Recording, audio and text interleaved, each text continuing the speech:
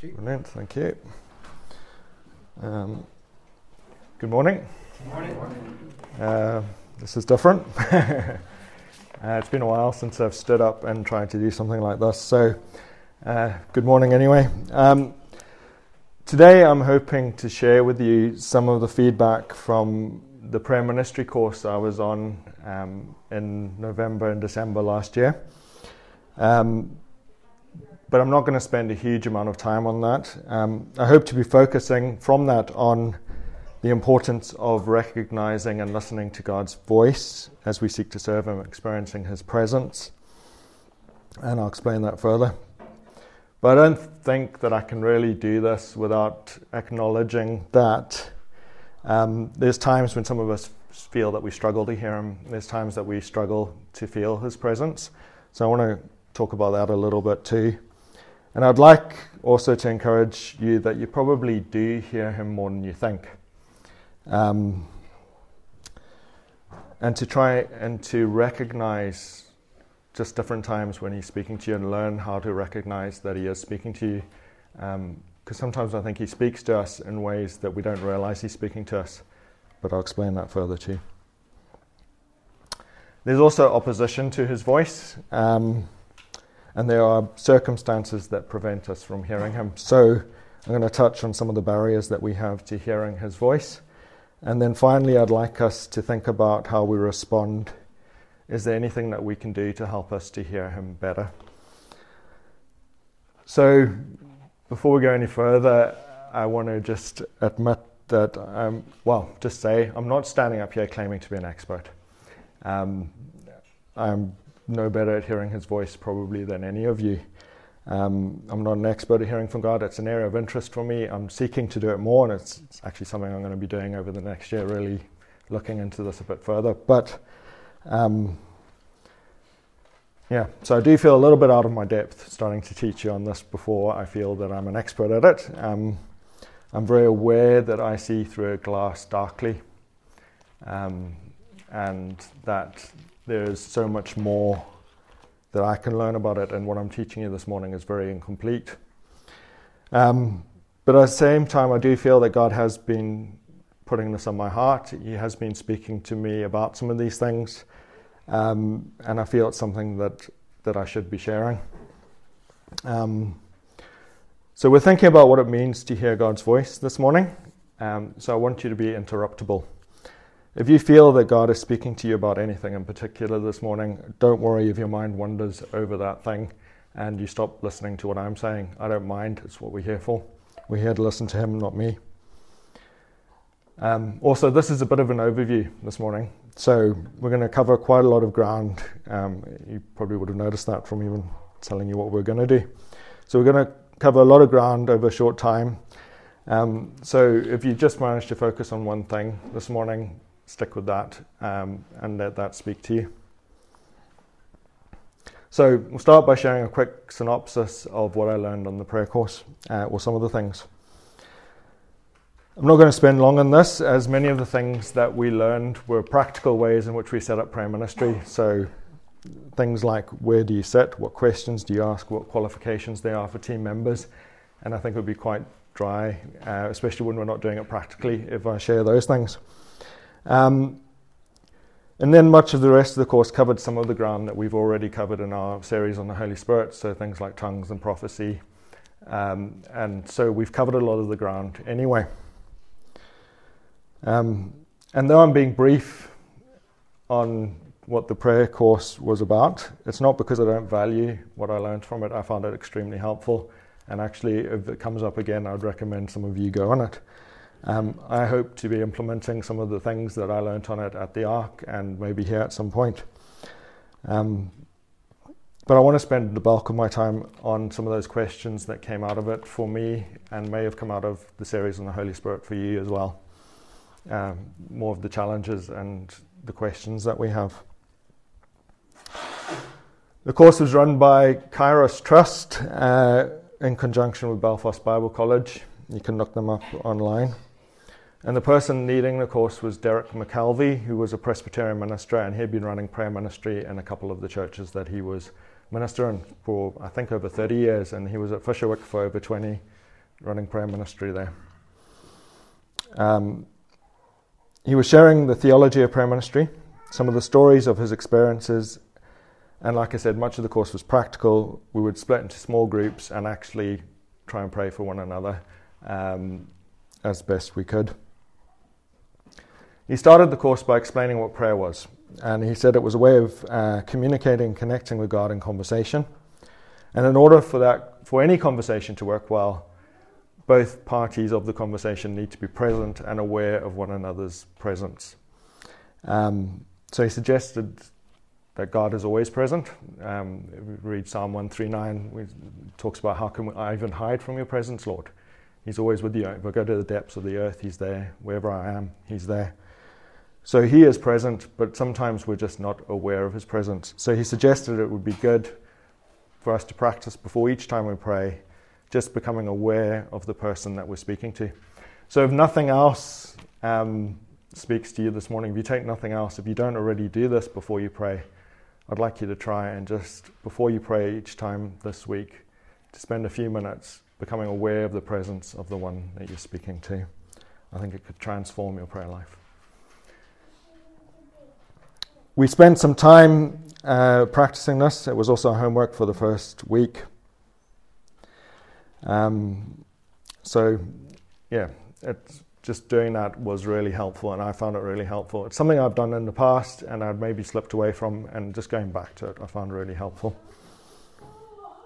He then talked a bit about the difference between prayer ministry and intercession, which I thought was strange before the course, because he had said that he was going to talk about this, and I thought surely prayer ministry is intercession. But he likened intercession to when we hear somebody's need, we turn to God and we bring that need before God. And he said that's intercession. So he explained that that's what Jesus did in John 17, the high priestly prayer. He was seen our need, or the need of the disciples, and he prayed for unity and he prayed for protection on his disciples and the ones that would follow them. So he prayed for us, and that was a prayer of intercession, and it was a long prayer. And then he described prayer ministry more like the healing ministry he did in John chapter 5, where he healed the paralyzed man by the pool of Bethsaida, and he just spoke to him and healed him, or where he called Lazarus out of the tomb and he spoke. So what he did was he listened to God and he turned to the person and he spoke to the person and spoke a blessing over them and claimed the authority that God had given him over the person. How do we know that he listened to God first before he did this? Well, when Jesus was questioned about healing the man by the pool of Bethsaida in John chapter 5, he says this. He says, "Truly, truly, I say to you, the Son of Man can do nothing of his own accord," which is quite a statement, nothing, "but only what he sees the Father doing. For whatever the Father does, the Son does likewise." So he was being guided by the Father into what he should do. He didn't just do it of his own accord. Derek McKelvey, the guy leading the course, likened this to the role of priests in the Old Testament, where they spoke blessing over the people. They didn't turn to God and pray for blessing on the people of Israel, but they were told to bless the people of Israel, to speak over them and say, "The Lord bless you and keep you. The Lord make his face shine upon you and be gracious." So part of the role of the priest was to speak blessing over the people, and we are a kingdom of priests and a holy nation. So we should be blessing the people around us. That's Peter. So like I said, there's more teaching through the rest of the course covering the Holy Spirit, cessationism, prophecy, tongues, much of which we covered here in our series on the Holy Spirit.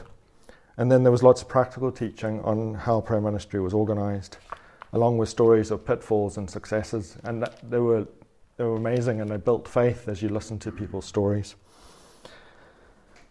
But much of the course was based on the practice of listening to God, on hearing what he had to say to others and then trying to share that with them.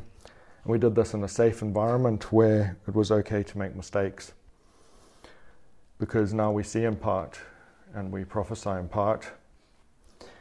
So Derek was keen to point out that we don't always hear things clearly, and often when we try and interpret what we hear, we can get that wrong. So he suggested that it's actually quite dangerous to say to people, this is what God is saying to you, but rather to say to them, I'm getting this picture, does it mean anything to you? And if God was speaking to them through it, it was likely they would know. So, we'll go back to the question of why did Jesus do only what he saw the Father doing? It seems a strange thing, because if he was God and he was on earth, why did he need to do that? Why didn't he just do what he wanted to? Because he was God. Well, I'm going to suggest that when Jesus came to earth, he gave up some of his rights as God. Philippians 2 verses 5 to 8 says that he did not count equality with God a thing to be grasped, but he emptied himself. What did he empty himself of? He made himself nothing, taking on the form of a servant, being born in the likeness of men. He was like man. So it seems that when Jesus became man, he gave up some of his rights. He emptied himself of something of what it meant to be God. And we can see this when we think about, if we think about what we think about when we think about God. When I think about God, I think of the omnis, the omnipresent. He's everywhere at the same time. He's omniscient. He knows everything all of the time. And he's omnipotent. He's all-powerful. He can do whatever he wants. And if we think about those in relation to Jesus, well, it's quite obvious he wasn't omnipresent. He limited himself. He was in one place at one time whilst he was on earth. It's also probable he wasn't omnipotent. It says when he was in Nazareth that he was not able to do many miracles there because of their unbelief. It's also not likely that he was omniscient, all-knowing. He said himself that no one knows the day or the hour except the Father. So he had given up some of his knowledge. And he asked people questions. So he would have said to them, how long have you been like this, before he healed them? Or how long has that child been like this? So he had given up knowledge. Now it's true that there's times when he did seem to have knowledge that he shouldn't have had. He seemed to know people's thoughts and he knew the future about certain things. But is this because the Father was revealing these things to him at the time? It's interesting that Jesus didn't do any ministry or miraculous ministry until after he was baptized and the Holy Spirit descended on him like a dove. So Jesus had given up his rights as God and he operated by the leading of the Father and the guidance of the Holy Spirit. So you may ask, well, yes, that's Jesus. That's how he operated. Should we operate in the same way? And I think from the Holy Spirit series that we did, and I'm going to suggest the same, the answer is yes. We operate in exactly the same way. Jesus told his disciples, wait until the Holy Spirit comes upon you before you go and make disciples of all nations. He didn't expect them to be able to operate effectively in their own power, but they needed the voice of God and the power of the Spirit. And when the disciples did receive the Spirit, we then see them operating almost exactly like Jesus operated. They went around and they declared blessing on people, told them to rise up and walk, or whatever the healing was.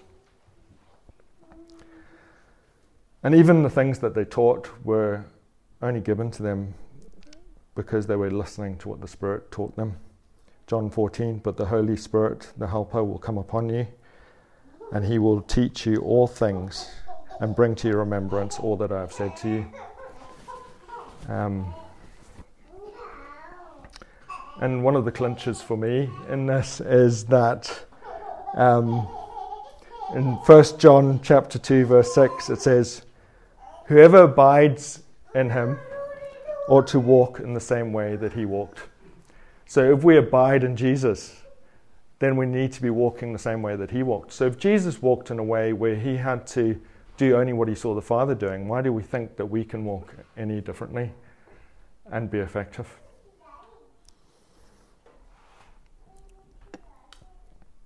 I was actually thinking this morning about a different one, where we are Jesus' arms and feet and fingers and toes. But if there's no communication between the head and the arm or the feet or the finger or the toe, then how is that finger or toe going to move? How is it going to do anything useful? We need to be listening to the Father before we can do anything. If we're not, we end up paralyzed, basically. So, I'm sure none of this is new, and actually after the series on the Holy Spirit, you all agree with it anyway. That the gifts of the Spirit are for today, that we need them to do anything effective. But it brings up the issue for some of us that we want to. We've been trying to. We've been praying and we've been seeking God, but we feel like we're hearing very little. Some of us, I think most of us, would say that we hear God very clearly at times, and then other times that connection seems to be broken and we hear very little. We would like to hear Him more. So, for me to deal with these issues, I sort of took a step back and thought, what sort of things can I think about? And I think two main questions we need to answer to think about how we improve our connection with God is, well, how do we hear Him to start with? And then how do we know that it's Him talking to us? So, how do we hear Him? I believe that if you're a Christian, it's likely that you do hear Him already, at least occasionally. But I'd also like to suggest you actually probably hear Him more than you think you do. And I'll give some examples of this later. It may be that God is speaking to you frequently and that you can hear Him, but actually you don't realize that that's what's happening because it's all a bit too ordinary for you. You expect the spectacular. But even in Scripture, the spectacular was quite rare and probably didn't feel as spectacular as we think to the people who were receiving it at the time. Even when Paul talks about being taken up into the seventh heaven and being filled with revelations of God, he said it was 14 years previously. This wasn't an everyday event. Joseph had these amazing dreams and he was able to interpret dreams. But actually, when you count the number of dreams and interpretations that are mentioned in the Bible, there's only a few. He lived to over 100. If you split those up between the years, it probably didn't feel that spectacular. And they were just dreams. We have dreams all the time. Are we prepared that God could be speaking to us through them?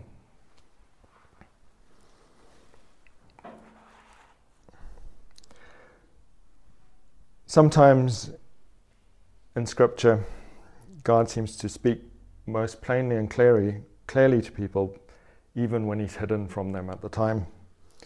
So, for example, on the road to Emmaus, at the end of Luke chapter 24, Jesus pulls alongside two disciples who are walking down the road. They're discussing Jesus' death and the rumors of His resurrection.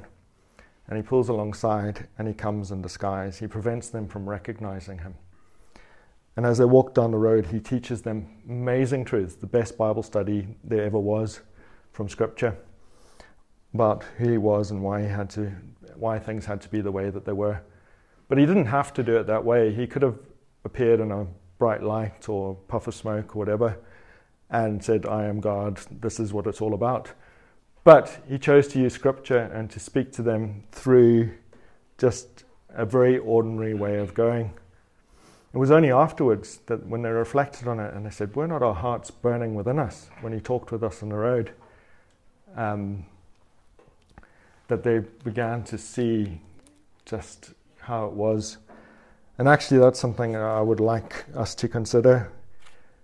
I think it's really a good thing, a really big thing to learn from that story is that if we reflect on the ways that God has spoken to us in the past and we reflect on how it made us feel, how it stirred our spirits within us, it makes us more aware of when He is speaking to us currently. If we feel our spirits being stirred, even if it's in something quite ordinary, perhaps that's God speaking to us. There's loads you can learn from that story, even how God never contradicts Scripture, that He's He uses it to teach even some of his most amazing new teachings. They're there in Scripture. He's just revealed in a new way to us. So, how do we hear God? Or how does he speak? Well, he speaks in many ways, thousands of ways, more than I can list. For example, he speaks to people in pictures, dreams, visions. Some hear his voice. Moses spoke to him face to face. The priests used the Urim and Thummim. I'm not even sure what those are. The Bible says that he speaks through creation. That's amazing. It's a massive way in which he speaks. Just the way that he's ordered the world says so much about who he is. And often he speaks in a still, small voice, a prompting, a thought that you cannot get out of your head. As some people say, it's sort of soft enough to ignore if we want to, but it's loud enough to hear if we're willing to listen.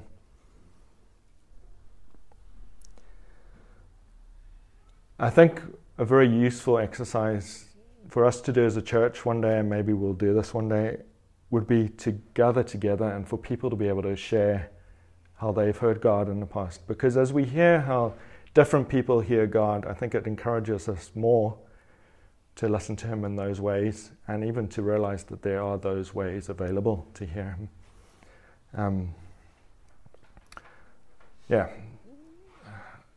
There's a couple of stories, which I don't have in here either, that were shared on the prayer course, and I've also seen online, where people had messages for other people, and they had a picture that came to them, and they shared it with the person very gently, going, "Does this mean anything to you?" And the picture blew the other person away. And when asked about how confident they were that that was God's voice speaking to the person doing the prophesying, they said, well, I was about 10% sure. But if you asked the person who received it, they were 100% sure that God had spoken. And sometimes we have pictures that come to us and we're afraid to share them because we're not sure. But if we can learn to share them in a gentle way, that isn't saying, look, this is God's word, but does this mean anything to you? Perhaps it could blow somebody away and change their day, their life, just their situation. Off track, where am I?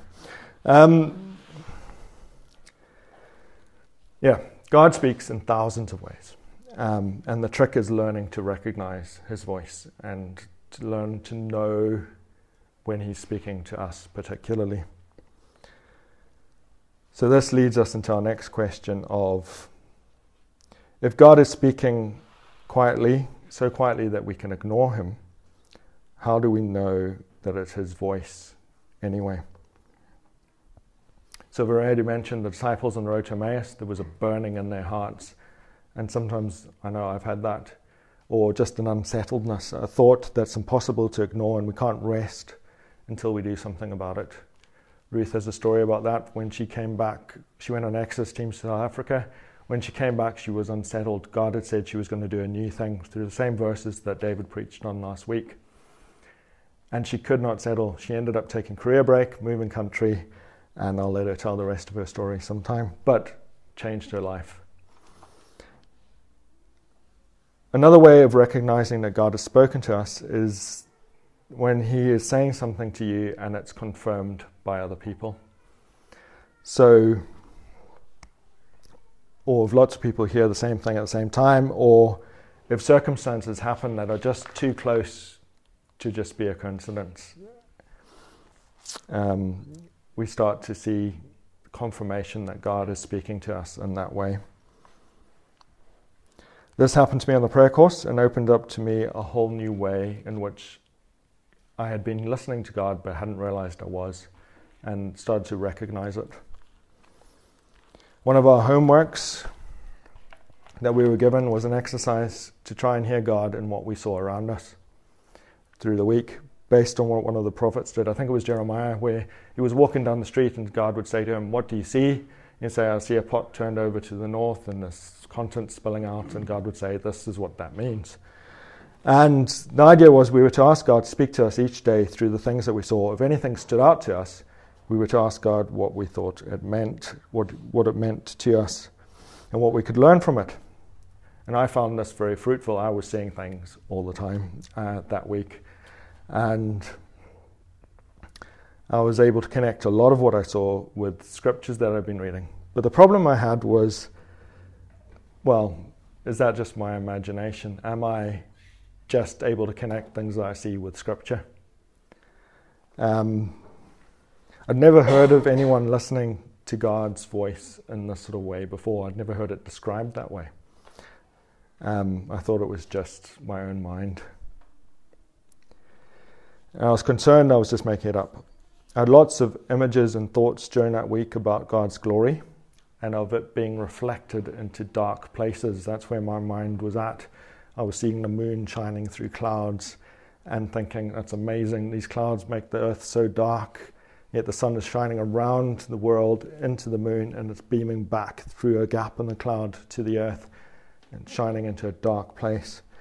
And I was praying a lot about reflecting God's glory and trying to reflect it. I didn't tell anyone about this, but on the prayer course, when we split into our groups of 3, one of the women who was praying for me said, when I'm praying for you, I've got the song, Shine, Jesus, Shine in my head. And there's light all around you. I think God wants to say that you are reflecting his glory. And I was just, it blew me away. It was something that I couldn't think. But what stood out for me most and what I took from it most was actually, I was hearing God through this way that I thought was just my mind. Now, I'd been able to connect images that I'd seen with scripture. I've been able to do that for years. I see something growing in a path and I think of the parable of the sower and how nothing grows in a path, and I think, actually, creating a path takes work. And actually, if we're on the path, we're probably working to keep it a path. But loads of things that come to my mind in the past had been God speaking, but I hadn't realized he had been speaking to me. I just thought it was me. And maybe it's the same for you. Maybe there's a way in which God is speaking to you. You're learning truths, but you just don't realize that he has been speaking to you. Maybe you're closer to God than you think. This story, for me, highlights one of the biggest benefits of prophecy, actually, in that it confirms to people what God is already speaking to them about. It allows them to know that God cares and that he is speaking. There's other ways of testing God's voice and knowing if it's from him or not. Greg has a book called Hearing from God, and within that he talks about an ABC test. Is what he's saying affirming? Is it biblical? Is it Christ-like? And he uses that. It's particularly for if you're trying to learn how to prophesy to start with, that you don't start off with the prophecies of the Old Testament on judgment, but actually you speak affirming things into people's lives. It's an easier way to start, especially because we see through a glass darkly. So I want to encourage you, if you're feeling that you're struggling to hear God speak, and if it seems that everyone else is getting pictures and visions, and it leaves you thinking, why can't I hear God? That maybe you are hearing from him, just maybe not in the same way that others are. I mentioned that I'd found that week really fruitful, where we were listening to God through the things that I saw, and I heard loads of stuff. But I don't want you to think, well, Joel is amazing, he's very close to God, he hears loads from him. I'm not. I don't hear in all sorts of ways. On the course, the course was about praying for other people in small groups, hearing God and what he had to say for them. And I got nothing. I was sitting there praying for people. I would have prayed blessing on them, but I just had nothing coming to my mind for the people around me. It's an area I'd love to grow in, and I want to grow in it, and I'm going to be seeking to grow in it. I'm seeking to listen to God's voice in whatever way he will speak. But God speaks to different people in different ways at different times. So, just be available to hearing him in a different way if you're not hearing him in the way that you think you should be.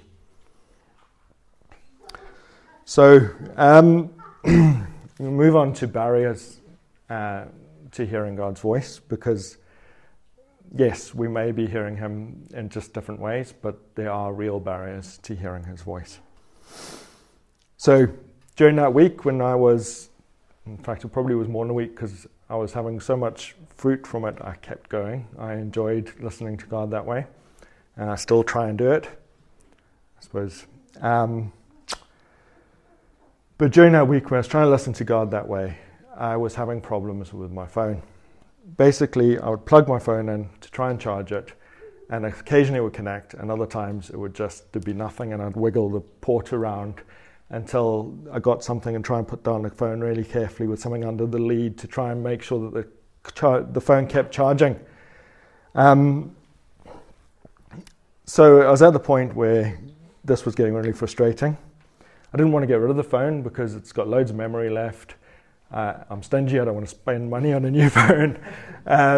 Lots of reasons. I'm not that particularly fussed about new phones. I'm quite happy with the old one. It's a lot of work changing phones, so going to keep the phone. But then I was thinking, well, I'm going to have to change this phone because I think the port is worn in some ways. And I thought that either the charger cable, I tried a new one, it didn't work, or the port inside the phone was worn and it just wasn't going to connect that way. But before getting rid of the phone, I thought, I'm going to look online and see if anyone else has had this problem and if there's a solution to it, because that's what I do. And looked online and found that actually it's quite a common problem, that it's not caused by a worn connection at all. What it's caused by is a blockage in the connection. So there's some stuff, dirt has got into the little port at the bottom of the phone, and basically it's preventing you plugging the cable all the way in. And because I've got a case on, it was hard to see that. So what the guy online suggested was that you whittle down a toothpick, scrape around inside the port, and take out whatever dirt it is, and then your charger will work. And he did this. He had a bit of lint in there, came out no problem, plugged it in, perfect. I thought, great, I'll give that a go. Whittled down a toothpick, scraped around, nothing came out, and plugged it back in, no benefit. But I could see, now that I knew what the problem was, that there was a bit of, it wasn't plugging quite all the way in. So I thought, okay, it's not recommended apparently, but I used a needle. So you can damage your phone, don't do this at home, whatever. My phone was going in the bin anyway if it didn't work, so I thought I'd give it a go. So got a sewing needle and really scraped hard at it, and a little bit of dust came out. Plugged it back in. Ooh, probably a bit better, the connection, but it certainly wasn't giving me a lot of confidence. I could still see there was a gap. So I got a torch, looked in, and saw that there was loads of just caked dirt, probably concrete dust from building work, that had just been packed in over time. So I used the needle and scraped away at that until I got out little, basically lumps of dirt that came out. Plugged it back in, and my phone charged in like half an hour, and I was like, all night to charge before, but it was suddenly charging right again. So I reflected on this because it stood out for me as something a bit different in my week. So I thought I'll reflect on this and see if God is speaking to me about it. Certainly it was speaking into the problem that I was mulling over in my mind at the time, which was basically, how do I connect with God? I was dissatisfied with my connection. That sometimes I felt like I was on full power, and other times it felt like there was nothing at all. Where was I? Here somewhere. And I wouldn't have actually even reflected on it if I wasn't doing the prayer course. So again, it was just knowing that there is a way that God can speak to you through these things that made me even reflect on it at all. But it sort of raised the possibility for me that there is a blockage between a connection between me and the Father, or between us and the Father at times. Jesus seemed to have a perfect connection all the time. He never seemed to need to scrape out anything to plug to get the phone connected, plugged in, but we've got loads of things blocking that connection between us and God. All we can do. And then I reflected on it a bit more, and I thought, if this is the case, if there is a blockage between us and God, maybe that blockage, for some of us, is just like lint. It's really easy to get out with a very easy little tool. But for some of us, the blockage is a bit more serious, and it requires stronger tools in order to remove these blockages. It made me reflect on what sort of tools can we use to remove the blockages between us and God. And it also made me reflect on the fact that, well, if I had dealt with it earlier on, it might not have been such a difficult job to clean that blockage in the future. So sometimes if we leave a blockage between us and God in place for a long time, it actually becomes a bigger deal and harder to remove as we go down the road. I also reflected on it thinking, well, I learned something from somebody else on YouTube on how to remove this blockage. Who can we learn from that will help us to remove the blockages in our lives? Are there ways in which we can learn from one another? As we've had blockages in our walk with God, if we share those blockages and how we've recovered from them, can it help others to remove those blockages too? And what tools can we use? So for our final few minutes together, I'd like us to consider some of these blockages and what we can do to remove them. Now, I'm going to skim over this quite quickly because I realize that I am probably running quite long. And to be honest, they could each be a series of sermons in themselves. You could spend probably weeks on each of the blockages. But here are some of the blockages there are to connection with God. Ones that came to my mind anyway, as I was thinking about it. The first one is, and probably one of the most major ones, is when we live by the flesh rather than by the Spirit. So Romans chapter 8, verses 3 to 8 says, "For God has done what the law, weakened by the flesh, could not do. By sending his own Son in the likeness of sinful flesh, and for sin, he condemned sin in the flesh, in order that the righteous requirement of the law might be fulfilled in us, who walk not according to the flesh, but according to the Spirit." What we're trying to do here is walk according to the Spirit. We're trying to follow God in the way that he leads. "For those who live according to the flesh set their minds on the things of the flesh. But those who live according to the Spirit set their minds on the things of the Spirit. For the mind that is set on the flesh is death, but the mind on the Spirit is life and peace. The mind that is set on the flesh is hostile to God. It does not submit to God's law. Indeed, it cannot. Those who are in the flesh cannot please God." So, if we're trying to listen to God and follow his Spirit, but we're setting our minds not on the things of the Spirit, but on the things of the flesh, that's not going to work. We can either set our minds on the things of the flesh or the things of the Spirit. We have to choose. It can't be both at the same time. They're at war with one another. So, and if we want to live by the Spirit, if we want to set our minds on the things of the Spirit, we need to die to the things of the flesh a little bit. We cannot put our own desires above God's Spirit and his word to us. If we do, we're basically saying, "God, please speak to us," but we'll listen when it suits our flesh, our agenda, our lives. And what good father accepts that? Very bad sort of summary of Charles Spurgeon, but basically Charles Spurgeon says something like this, that the only requirement for answered prayer when you are praying the sinner's prayer and you are repenting is that of sincerity. If you are sincerely sorry and repentant, God will answer that prayer no matter what sin is in your life. But when we become children of God, when we come into his family, we come under family rules. And what father is going to answer the requests of a son who wants to live under different rules, but get the benefits of his house? So the idea is that once we come under the household of God, we need to live according to his rules. Otherwise, answering our requests is just going to encourage our rebellion.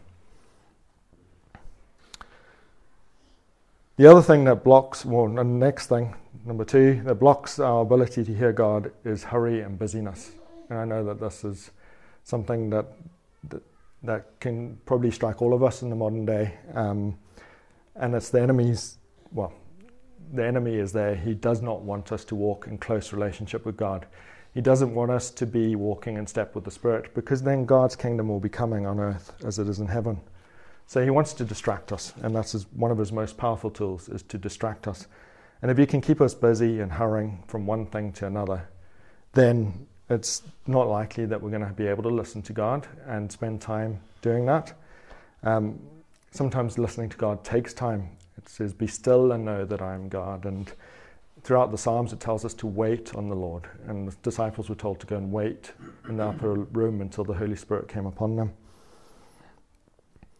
So listening to God requires us waiting and being still at times. And if we don't have time for God to interrupt our lives, and even if he did speak to us and we're so busy, would we have time to even do what he asks us to do?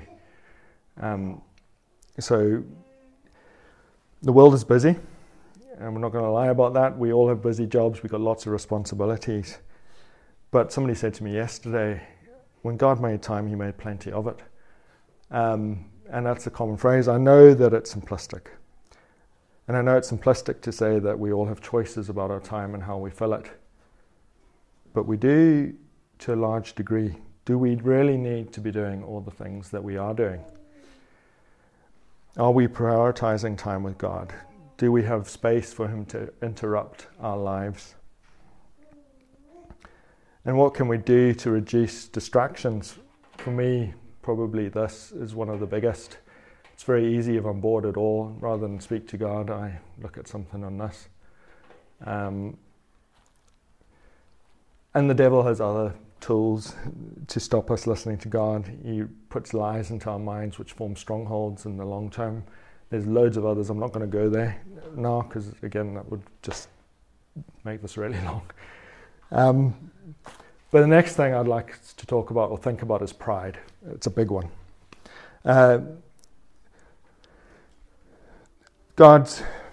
The Bible says God knows the proud from far away. He keeps them at arm's length. He doesn't have them close. 1 Peter 5 verse 5 says that God opposes the proud but gives grace to the humble. And often it talks about God leading the humble in what is right and teaching them his ways. It doesn't say that about the proud. Pride seems to be the thing, one of the sins that God hates the most. And it's probably because it's at the root and the heart of all sin. Pride is what causes us not to submit to God. Pride is what makes us want to put ourselves into his place.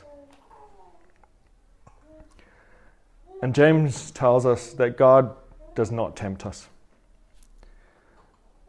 If we're struggling with pride and God was to answer our prayers every time we prayed, would that not just increase our pride? God listens to me. Answering our prayers then would be God tempting us to go further into a sin that he hates. Pride is rebellious, and pride breaks relationships, both with him and with other people. And this leads us to our final blockage, which is how we treat other people. When God talks about not answering people's prayer in Scripture, it's usually in response to how we've treated other people on earth.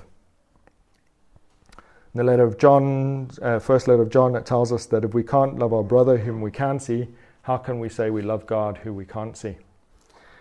And Peter tells us that if husbands mistreat their wives, then God will not answer their prayers. In Isaiah 58, the people of Israel are complaining to God, saying, "Why don't you hear our prayers? Why don't you answer us? Where are you? We pray to you and we fast, and we're crying out to you, but you're not answering." And God says this, he says, "Behold, on the day of your fast, you seek your own pleasure, and you oppress all your workers, Behold, you fast only to quarrel and fight, and to hit with wicked fist. Fasting like yours this day will not make your voice be heard on high. Is such the fast that I choose, a day for a person to humble himself? Is it to bow one's head like a reed, and to spread sackcloth and ashes under him? Will you call this a fast, a day acceptable to the Lord? Is this not the fast that I choose, to loose the bonds of wickedness, to undo the straps of the yoke, to let the oppressed go free, and to break every yoke? Is it not to share your bread with the hungry, and to bring the homeless poor into your house, and when you see the naked, to cover him, and not to hide yourself from your own flesh? Then your light will break forth like the dawn, and your healing will spring up speedily. Your righteousness will go before you, and the glory of the Lord will be your rear guard. Then you will call, and the Lord will answer. You will cry out, and he will say, Here I am. There are many other examples about how relationships affect our relationships with others, affect our relationship with God. So if we do have relationship issues that we've left unresolved, maybe we need to sort these out. As much as it is up to us, it's not always possible to sort them out, but as much as it is up to us, we sort them out if we want to have a close relationship with the Father. So, very briefly, what can we do to remove some of the blockages? I believe that God loves us, that he is desperate to communicate with us. He is speaking all of the time. And if there's a problem in our communication with God, it's not at his end. It's either sin or distraction or lies of the devil to us. And the first step in trying to restore that connection with God is recognizing that we have a problem. If we're frustrated at our current level of connection to God, this is our starting point. And if we're at that point, where's the best place to go but to check with the manufacturer? If it's a problem with connection, don't look on YouTube, check with the manufacturer. But he's likely to have the solution to the problem for us. So ask him for help to fix the problem. Psalm 139, Search me, O God, and know my heart. Try me and know my thoughts. See if there be any grievous way in me, and lead me in the way everlasting. Ask God to help you, to connect with him. Ask God to show you where the blockages are. So after recognizing the problem and asking God for help, is there anything else we can do to go about hearing him better? Are there any tools that we can use? So the first problem we had was setting our minds on the flesh rather than on the spirit. And I think one of the tools we can use in that situation is that of fasting. The Bible talks about the fasting as afflicting the flesh. It's a time of affliction where we ignore the desires of our flesh as a way of setting our minds on the things of the Spirit. And in my experience, this never feels spiritual. Maybe other people have it different and they fast and they feel completely next to God. But I think if it's a spiritual discipline done over a period of time as a regular practice, and I look back over those times in my life where I've done that, it's been a time where I've really grown in my closeness to God. It hasn't felt miraculous or magic in any way. It's not a magic pill. We saw in Isaiah 58 that you can do it completely wrong and God will not answer your prayers anyway. But it can be a way of us putting to death the desires of our flesh, or at least practicing that. The other thing is obedience. If we do not obey God in what he has already told us to do, why is he going to tell us anything new? So let's just obey what he tells us when he tells us it. Simple, maybe. The next thing is to eliminate distractions in your life. Don't take your phone to bed, and try and carve out some time to listen to God. And the tools that we use are soul training exercises or holy habits or spiritual disciplines, whatever you want to call them. and again, that's a whole series. But there's two that I can recommend to you, and both you can find on the Lectio 365 app. One is called Lectio Divina, and the other is Examen. If you're struggling to hear God, one of the easiest ways to hear Him is Lectio Divina, which just means the art of spiritual reading. So we're reading the Bible with the intention of hearing God speak. We pray as we read, and we ask Him to make something stand out to us. We listen to what He has to say to us, and we pray about it and put it into practice. And we know that we're hearing God's voice because it's from the Bible. It's very easy to know that it is God's voice to us. Examen, you tend to do at the end of the day, and it's part of it's a holy habit or whatever of looking back over the day and recognizing where God has spoken to us in the past or over the day. And it gets us used to the whole idea of listening to His voice and what did it feel like when He spoke to us, and recognizing that actually He has probably spoken to us more frequently than we realize. It also gives us the opportunity to reflect on and respond to any sin that we have in our life. And if we want to know that we're hearing God's voice again, try asking Him to reveal your sin to you.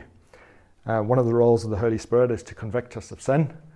And if we ask Him to show us sin and we become aware of sin, it's very clear that God is speaking to us about that. And again, we probably hear God's voice more than we think we do. So, I know I've covered loads of ground. There are places that I've skimmed over very quickly, and I apologize for that. But as I said at the start, if you can cling to one thing from today to take away with you, do that. There's plenty in there to challenge you and to take away and to grow. And so if God is speaking to you about anything in particular, grasp that and take that with you. I'd like to finish just by praying from Psalm 25.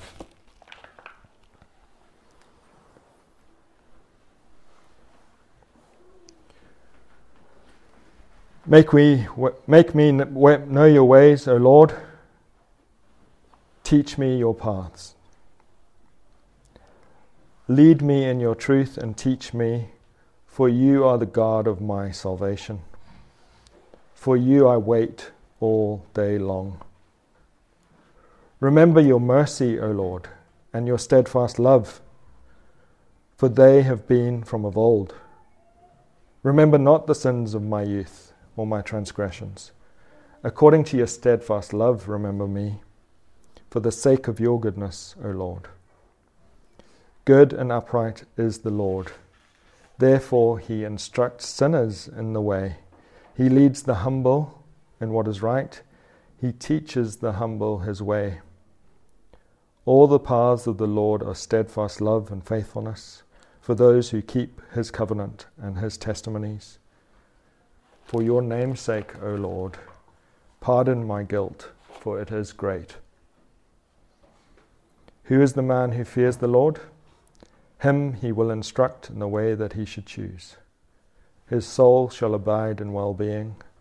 His offspring shall inherit the land. The friendship of the Lord is for those who fear Him, and He makes known to them His covenant. My eyes are ever toward the Lord, for He will pluck my feet out of the net. Amen.